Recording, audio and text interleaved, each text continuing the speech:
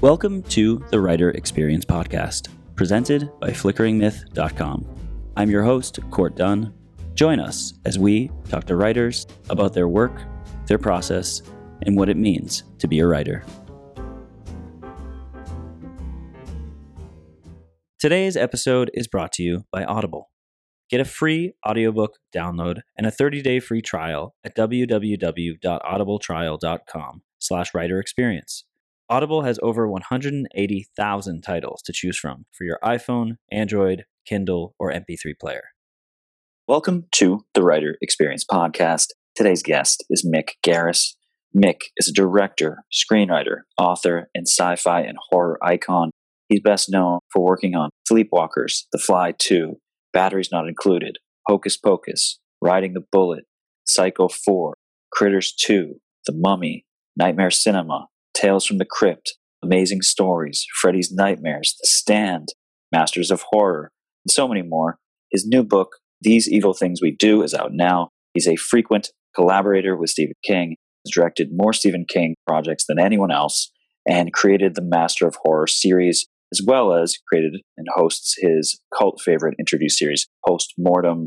Mick, that is a long, massively impressive list. I'm excited to get into your mind and figure out how you do all this crazy, amazing stuff. Well, I'm exhausted just listening to that introduction. I'm reliving my entire life. I must be. Writing bios is interesting, right? You have to consolidate down someone's work. I hope it did you justice. You hit all the high points and even some of the low ones, but it's a life loop. Yeah. Well, we're excited to talk to you before we dive into all that, because I want to obviously talk about the book, talk about your career. But my first question is always, where are you in the world? I imagine you're on the West Coast, but can you walk us through where you are right now? Yeah, I'm in LA, specifically Studio City, which is right in the heart of everything. So I'm one of those rare Angelinos who was born in Los Angeles. So there are not many of us. And tell us what's going on in LA right now. Obviously, quarantine, coronavirus, the fires. There's been a lot going on this year. How has that affected you? And have you heard anything of things opening back up production-wise, or are you mostly just developing things?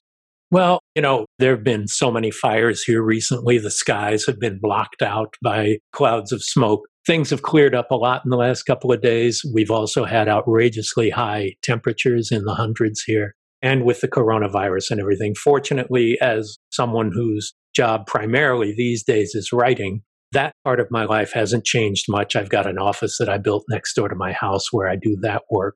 And I do my podcast there virtually the last 6 months. But it's definitely affected us. And the film industry in particular is just in a total nosedive, if not crash. There's some production going on in Canada again, but very little in the US. And so everybody's making great adjustments and attempts to make it safe to be able to do what we used to do and do it well. But for now, I'm in writing mode.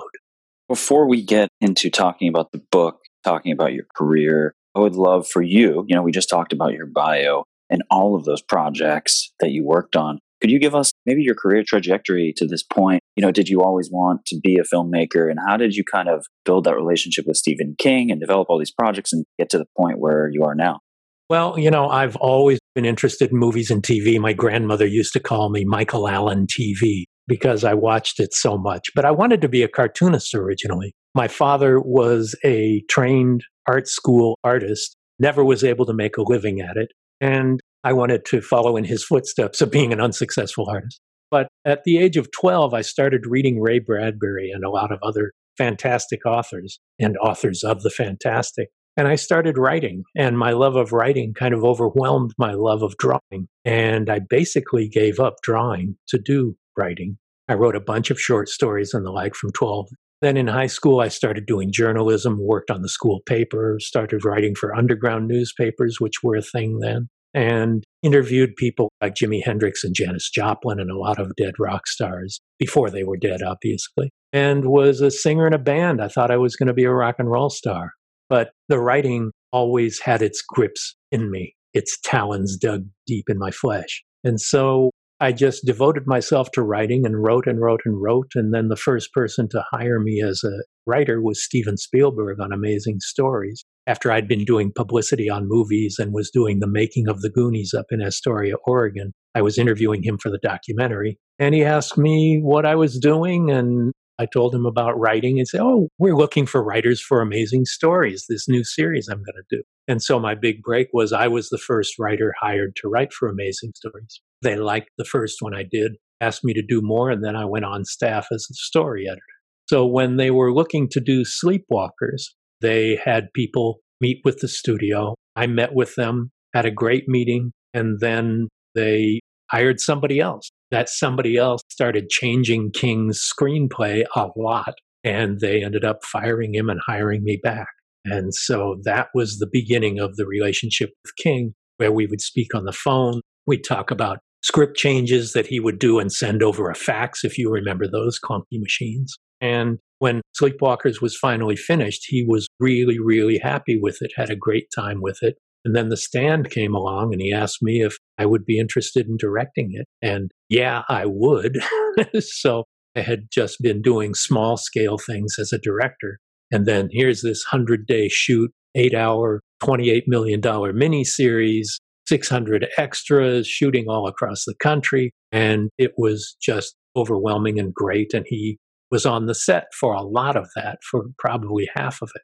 We established a great working relationship and friendship then. And he was a great supporter and cheerleader, was very happy. It turned out to be the highest rated miniseries in history. And even today is selling, Blu-rays and doing really well, despite it being, 35 years old. Anyway, it's out there and still successful. And so we had a great working relationship and we continued it on and on. It's been several years since we've collaborated, but I'm hoping we will again soon. And then those things led to other things. And here I look back and it's some 30 years later that I've had this career, and it's kind of astonishing. You mentioned you wanted to be a rock star at one point, but you actually are a rock star in the film and TV world. So is there an essence of being a rock star that spans mediums? Do you have suggestions for those writers listening who want to be a proverbial rock star writer? Well, I don't know if I qualify for that because it's so behind the scenes, behind the camera, behind the keyboard. But what has really been good for me is, and it's something that's very well explained in Stephen King's book on writing, which I think is the best work on the process, the creative process, no matter what field or genre you're in, is that you write your first draft for yourself.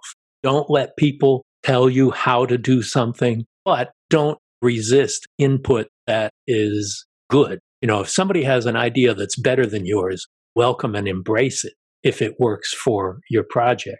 Don't let your ego get in the way of other good ideas or advice that might be helpful, but trust your instincts. Do something new, do something original, and know that whether it's in the book world where I'm not a huge success by any means, or the film world, be original. Know that the people who are reading your material are reading 30 scripts or, however many novels that they take home on the weekend. And it has to stand above those. So not only does your story have to be good, but the writing itself has to be entertaining. And you have to make them want to turn every page and feel like they're experiencing something not only good, but something that they want to see happen, something that entertains them, something that keeps them on the edge of their seat. And if you have a voice that is entertaining, and, being a rock star is nothing I ever was, but I was a lead singer in a band. We were funny. We were more than what people expected. We were a progressive rock band, but also had a great deal of intelligence and humor, sense of humor that you don't always get from rock and roll, especially progressive rock. And be surprising, don't be afraid of exposing yourself creatively. I think one of the greatest things an author can be is fearless and not be afraid of the emotions he's been afraid to express personally. He can do it on the page or on the screen. So there's a long answer. Love that. I'd love to talk now about These Evil Things We Do. Would you mind if I do my worst at reading a little description? Please. Here we go. These Evil Things We Do. He's taken you to haunted hotels, into the lairs of dangerous creatures, and even to the end of the world. Now, master of horror Mick Garris wants to invite you along on a journey into the realm of the most terrifying thing of all, man. From a plastic surgeon with a uniquely disturbing approach to his job, to a deranged child genius obsessed with his teacher, These Evil Things We Do, the Mick Garris collection, explores mankind's capacity for limitless evil and how often that evil hides in plain sight. Previously only available in limited print runs, this collection brings together 4 of Garris's works for the first time in a single volume, along with a brand new novella, Free, available exclusively here. So indulge your own inner monster and come along for these 5 fearsome tales of human wickedness. Just don't be tempted to commit any evil deeds of your own. I do have one more quote from Stephen King himself, since we were talking about Stephen King. Mick Garris is one hell of a filmmaker. He's elevated my work and that of everyone else he's worked with. Of course, that makes him a little psycho. How does it feel to receive such a warm quote from Stephen King? Obviously, you've been working with him for a while. Well, it's very humbling. I've gotten quotes from King and Clive Barker and Grady Hendrix and Joe Lansdale. You know, these are people who are my idols, who are the people I read and aspire to. And it's humbling. And, you know, I do experience the sin of pride. I must admit that these people felt that my tales were worth the time and energy they spent in reading them. So it feels really great, and yet it makes me blush at the same time. Love that. Let's get into the book and how you kind of came about the idea of putting it together. So you've written books before, but tell us kind of what was the impetus for deciding to put this book together and move forward with it? Well, you know, in between film and television projects, which have so many compromises, you know, their budgets and egos and schedules and censorship issues and advertisers and all of that, the idea of just sitting down and writing for the pure love of storytelling is something that I've done for years. My first book was published 20 years ago, and I've done several since. But this is a collection of the most recent ones. And, you know, when you're working in the horror realm as a filmmaker or as a novelist, mostly there's the supernatural plays a big part, or monsters and creatures, devilish things and ghosts and the like. And I wanted these stories to be very grounded. There's also something about the love of words and language. And my writing tends to be very playful with the use of vocabulary and to try and weave cinematic imagery with only the use of words. And so in these stories, there are ghosts, but everything is very grounded in a very real world. There are not latex monsters. There are not Lovecraftian creatures of the night. There's not a lot of witchcraft and that sort of thing, but they're things that come mostly from within our psyche. And one of the things that I like to do in telling fictional stories, which are internal as opposed to cinematic stories, which are external, is to go deep into maybe some of my own worst personality traits and maybe amplify them times 1,000, turn them up to 11, and, you know, give myself a Rorschach test. And you know, every one of the characters that a writer writes is one side of that hexagon of himself or herself. And so to be able to plumb inside that and explore maybe some of the worst traits, that's the title, These Evil Things We Do. Nobody tries to be evil except maybe Donald Trump. But even wicked characters think they're doing what's best for themselves or those around them. And so there's a justification you want to go into. One of the stories, Ugly, is about a plastic surgeon who I find to be one of the most repellent human beings possible, and yet it's written in the first person, so it's from his perspective. The novella Free is written in the first perspective of a woman who's got twin 5-year-olds who drive her crazy, and I wanted to feel her motivation about taking all of her life and leaving her family and going on the road to leave, and, you know, understand her from the inside out. These evil things we do are things that we feel guilt or shame about, but they're also amplified. You know, it's good people who make mistakes. All of us consider ourselves good people, and so do these characters. Although the character in Ugly is pretty hard to see in a good way in most ways. So Schadenfreude is something you're happy to experience in that story, I think. As far as starting to put the book together, what were your first steps consolidating? I'm assuming you started with maybe more stories that you wanted to tell, deciding on those stories, and then also starting the outline process. Walk us through those early steps before you started. Well, each of these, they were written over the course of years. So they're all self-contained. Salome and Ugly and Snow Shadows and Tyler's Third Act, they were all published previously in individual volumes. So the first step really was writing this novella free. And I thought that was going to be a novel at first.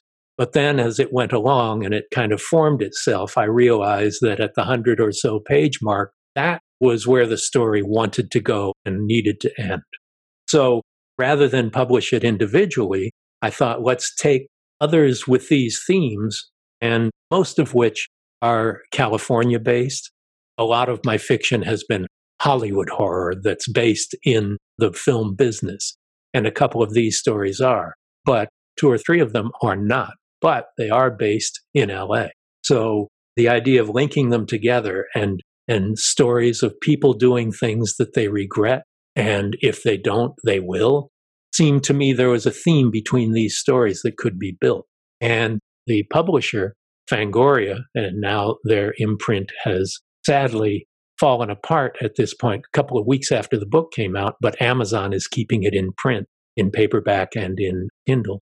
They actually had the idea of putting the novel with the 4 novellas, because originally it was just going to be the 4 novellas under the title Awful People, which is intended as ironic because those awful people are us, the readers and the tellers of the stories. And then they felt that thematically, Salome went along very well with it, and would I be interested in putting those together?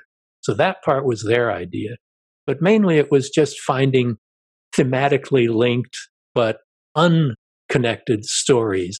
And in fact, stylistically, Snow Shadows is much more literary than the sort of wise-ass first-person telling that some of the other stories are. But still, they had the theme of awful people doing regretful things. We have a lot of writers on this podcast. Do you like what writers write? Do you like free stuff? Well, Audible is offering a free audiobook download for listeners of the Writer Experience podcast, with a free 30-day trial to give you the opportunity to check out their service. I recently downloaded James Joyce's Ulysses for my commutes into the city, while our producer Harry, who may or may not exist, has been enjoying J.R.R. Tolkien's The Hobbit. To download your free audiobook today, go to audibletrial.com/writerexperience. Again, that's audibletrial.com/writerexperience for your free audiobook. What's your favourite film of all time? It might be a sophisticated classic, a childhood favourite, or an enjoyable pile of trash you just can't help but watch over and over again. The Pick of the Flicks podcast, hosted by me, Tom Beasley, is all about celebrating people's favourite movies in whatever form they take. Each week, I interview a different guest about their chosen favourite, whether I agree with their choice or think they're as mad as one of Tom Hardy's accents. So tune in to Pick of the Flicks every week on the Flickering Myth Podcast Network and subscribe with your podcast app of choice. Maybe your favourite film will be next. Hi, I'm George. And I'm Sam. And we're from the That's a Classic podcast on the Flickering Myth Network. We both bring 3 films each from a certain genre, and we battle it out to find out which is the ultimate classic. So you can listen to us on Flickering Myth, iTunes or Spotify. Check out what classic we choose every week. You've obviously written for film, TV, and we're talking now about writing a book. Can you walk us through the differences between writing those mediums? Obviously, I think a big one that we talk about a lot on the podcast is, when you write a script, you're not supposed to talk about people's thoughts, right? You're supposed to just describe what happens. But from your perspective, what are the pros, cons, and challenges of those different mediums, particularly in regards to this book? Well, the process for me is the same, but the approach is certainly different. You're writing a blueprint, and yet a lot of screenwriters overwrite description, which is really up to the director on those creative visual choices. And yet you still have to write entertainingly enough so that when your descriptions of action are written into the script, they have to be understandable and make you want to read forward. So I try to write in an intelligent and literate manner, even though it's shorthanded for a screenplay, because you're talking about a minute a page. Every page of screenplay translates roughly to a minute of screen time. So if you're writing for television, you have to write in acts. If it's for commercial television, which means you build up to a subclimax, then you break for Pampers commercials, and you have to start all over again, ramping up the energy. It's something that a novelist might not think about. In writing a book, yes, you can go very internal, and that's one of the beauties of it, is you can go into the thought processes and motivations of the characters and go deep. But I made an experiment. I did a film called Riding the Bullet that was based on a Stephen King short story that was only 30 pages long. And there's a lot of internal dialogue that goes on in there. And I thought, let's see if there's a way to cinematically externalize this internal process. So I created a doppelganger of the character. So you actually see the character talking to himself, played by the same actor, in crucial scenes, having what would be an internal dialogue with himself. But it's externalized by these two characters within the scene. But yeah, Richard Matheson told me something that was really profound for me, and that's that film is external and fiction is internal. And it's obvious, but there is a big difference. And you're writing a blueprint for 100 people to work off of, and they all have to be on the same literal page on a screenplay.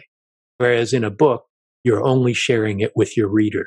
And so it's a much more intimate process, especially when you write as much as I do in the first person. So that's a way for me to open the door between me and the reader so that we become one. Back to the book, did you have an editor for this? Obviously, you were choosing the stories and writing free, but putting it together, how did that work? And were you working with a team? Was that all you? What did the actual kind of putting everything together in its final place look like?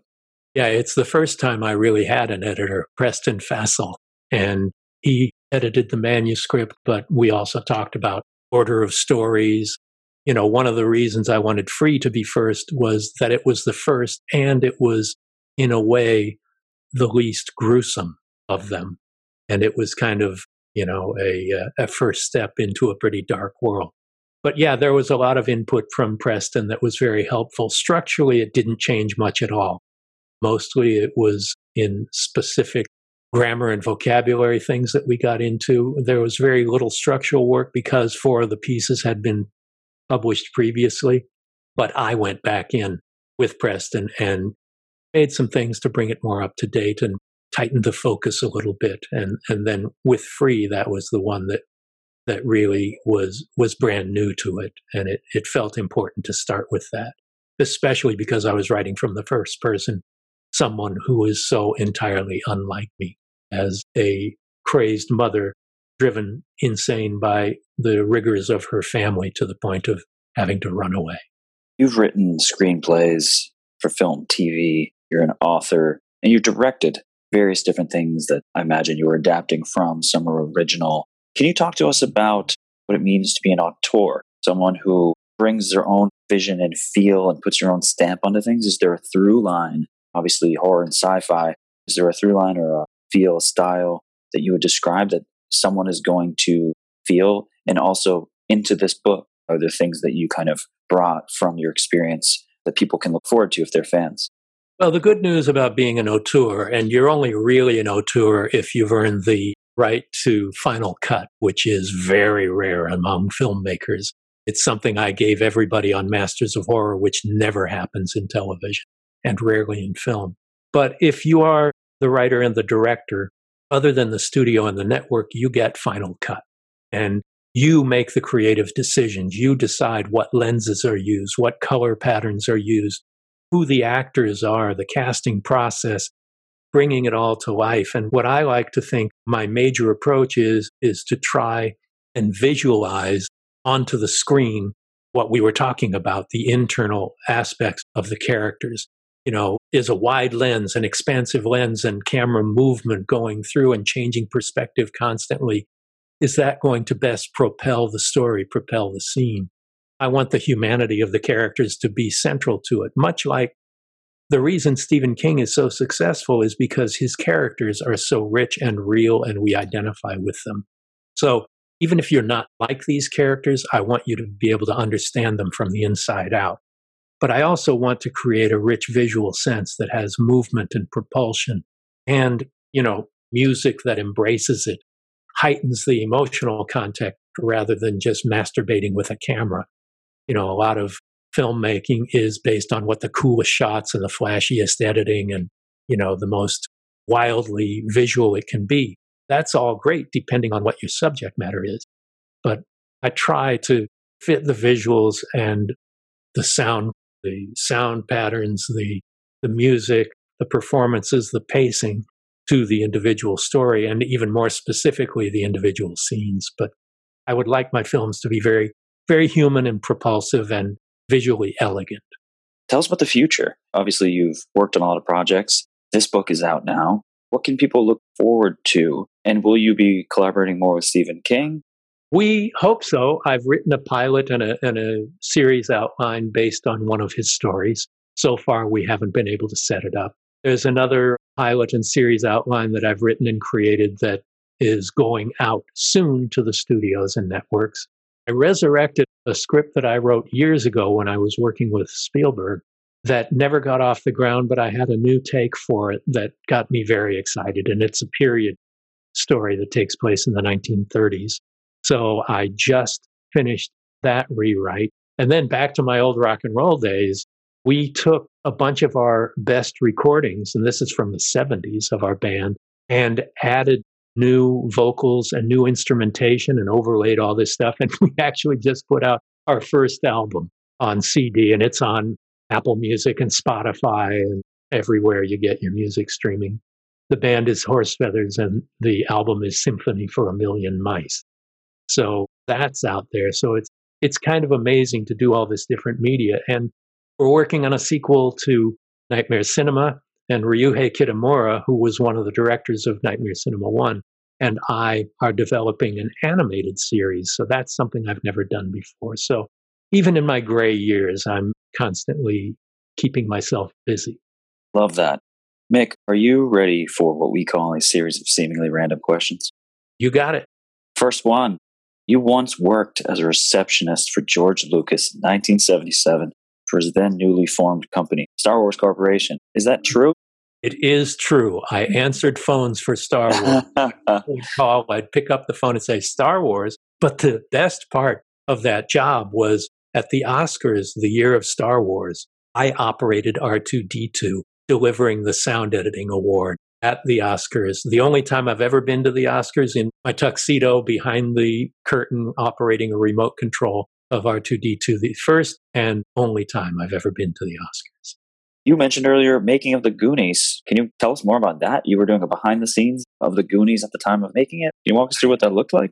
Yeah, I was there for the first couple of days of shooting, and I was doing specialized publicity for different studios, and I had done the making of Gremlins, and they asked me to do the making of the Goonies. And the first day of shooting, I was up there in Astoria, Oregon, which at that time was the suicide capital of the United States.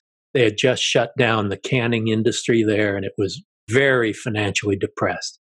And so here are all these kids and making a Steven Spielberg adventure with director Richard Donner. And that's where I'd interviewed Steven Spielberg on my old Fantasy Film Festival series in 1980.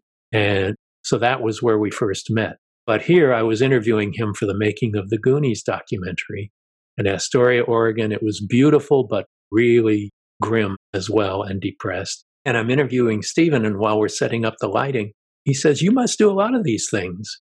And I said, "Well, I'm trying to phase out of it because I'm trying to make a go of it as a writer." He said, "Oh, really? We're looking for writers for this new series." Like I said earlier, amazing stories. So the most memorable part of the making of, aside from seeing all these young actors early in their careers, was getting hired by Steven Spielberg as a screenwriter for Amazing Stories. I'm loving these bonus questions. I'm really excited. You just mentioned what you could describe as getting your foot in the door, an early big break with, of all people, Steven Spielberg. For those writers listening who are looking to get their foot in the door, maybe they've got their own script, their story, their book, what would you suggest? How do people make those connections and get their stuff out there so they can kind of break through? Well, it's almost always through an agent. I'm sorry to say. I mean, for me, my agent I had, who believed in me at the time and is now himself a very successful screenwriter who wrote Mulan with his wife. But my agent had submitted to them. And while we were up in Astoria, Oregon, and I was doing the making of the Goonies, his script coverage person, had written coverage on a spec script that I had written, and the last line of it was, "Hire this man." So I came through it in that official way, but I don't know if Spielberg would have noticed that if he had not known me from my Z Channel show and had just been with me in this making of documentary. So while we were doing that, people within his company were recommending me as a writer. So suddenly he knew me in a couple of jobs, and that led to that. That is a 1,000,000-to-1 opportunity that just happened to coincide and collide in the best possible way. But the best way is to go through an agent or a manager who has relationships with people and knows who might best be suited for your material or be looking for the kind of material you do. It's really difficult to just go through the transom and throw your script through and hope it lands on the right desk. Because like I said, every weekend they're taking home stacks of screenplays and manuscripts to read. And if you don't hook them in the first 10 or 20 pages, they throw it on the fire and go to the next one. So the best way is through representation, knowledgeable and canny representation. As far as representation, and just to kind of work backwards from that, you just described that you need an agent or manager. They're a big part of getting your script out there. Do you have a suggestion for how those writers can try to get their work into the hands of an agent or a manager? Are there things that, obviously the internet is a big way to get your work out there. But from your experience, do you feel that there's any, specific ways that people can get their work into the hands of agents and managers? Well, I know obviously there's a catch-22 to getting representation if you don't already have representation. Yeah, it is really difficult. And the best way is to write the best thing possible. Now, I got my opportunity, 35 years ago. So things are very different. There was not internet access at that time. And there are competitions that are worth entering because agents do pay attention to those. But there are books put out by the Writers Guild or lists put out by the Writers Guild of representatives who do accept unsolicited material. And that may be the best way. But they also hold meetings and things that are open that people can, often they're paid for organizations that bring together a group of agents who are willing to look at that sort of thing. Conferences that are open to new young writers and the like. So it really is just convincing somebody who has the ability to get your material to someone who can make it or buy it, convincing them that you're worth it. They have to think that you're worth making money off of, or it's not worth it to them. So not only do you have to be good and you have to write material that makes them want to read it, but also material that they think there's an audience for. So specifically getting to them, I guess, through conferences and competitions and finding out who will accept unsolicited material is the best way I can think of. Love that. Going back to the bonus questions. Yes. You also appeared as a zombie in Michael Jackson's iconic Thriller video. What's the story behind that? Well, it was originally going to be a video promoting the Addams Family sequel, Addams Family Values. And Stephen King wrote the original version, and he recommended me. We were shooting The Stand when Michael came to Stephen about doing a scary video called Is This Scary? And so King recommended me to Michael. And so I met with Michael and we hit it off great. Actually, that was Ghosts. So earlier on, that was how I directed the beginning of Ghosts, which ended up being directed by someone else, by Stan Winston. But Rick Baker and John Landis were two of my best friends. Rick Baker was the makeup effects guy who spearheaded the team of all these Hollywood makeup artists doing the zombies for Michael Jackson. And John Landis is the director. So John and Rick asked me and my wife Cynthia if we would be interested in being zombies for that. So that's how I first worked with Michael. And then years later, after The Stand, just totally coincidentally, we did Is This Scary together. I have two more bonus questions left. The first one is, and this one's going to be tough because you've worked with a lot of people, Spielberg, Stephen King. But if you could take any writer, living or dead, to any fast food restaurant, which writer would you choose, which restaurant, and why? Okay, I'm vegan, so that's going to have an effect. But let's see, living or dead. Well, I have eaten with both Spielberg and King and Clive Barker. So probably, though I met him several times in my youth and interviewed him for my high school newspaper, probably the first guy who ever inspired me was Ray Bradbury. So it would be Ray Bradbury. And let's see. A fast food restaurant. Well, let's see. I know that they do a Beyond Burger at Carl's Jr., so it'd have to be there where I could go vegan. The last question, if you could choose, and you've given a lot of advice so far, so if you could choose one learning from your career, your entire career, to pass along to those writers listening, what would you choose? Basically, believe in yourself and don't let anybody talk you out of it unless their arguments are valid, but trust your instinct. There are so many times as a new director, for example, where somebody would recommend shooting something a particular way. Well, it's because they're familiar with it and it's because it's worked before. But if you can approach something in a new way that gets people excited, that gets you excited and feels original, go ahead and trust yourself and do it, and don't let yourself be talked out of it. But on the other hand, accept advice from people who know better than you, but know the difference, whether they truly know better or are discouraging you because they don't want to try something different. Love that. My last and most important question, did you have fun today, Mick, with us on the show? Completely. We did too. This was so much fun, especially given the extensive career you have. I feel like we just touched the tip of the iceberg. So maybe we should have you back on at another time to just continue this and talk about all the other stuff. We didn't even get into music and how that relates to writing. So maybe in the future we can have you back on. But for now, These Evil Things We Do is out now. If you're listening, if you're a fan of Mick, if you just heard him for the first time here, if you found this interview interesting, please check out the book. And if you're interested, please buy it. Thank you so much, Mick. Thank you, Corey. Did you want to plug anything else, or website, social media, Twitter handle, anything at all? Well, the book, the CD, Horse Feathers, Symphony for a Million Mice. My first audio book is out of stories from my first book, A Life in the Cinema. That's also available on Amazon and other places. And, those are the plugs, but I'm really here just to have a conversation with you, Court. Thanks. Love it. We appreciate it. And I definitely think there was tons of gems, and they mean a lot coming from you, Mick. So thank you again so much. It's truly an honor for us. My pleasure. Take care, Court. Thank you. Thank you. And thanks to our listeners. We hope to see you next week. Thank you so much for listening to The Writer Experience. If you enjoyed the episode today, please leave a rating, a review, and a comment on iTunes. You can also check us out on Instagram at Writer Experience and Twitter and Facebook at WriterEXP. The Writer Experience is a Samurai Dinosaur production. Copyright 2019. All rights reserved. Music by Kevin MacLeod.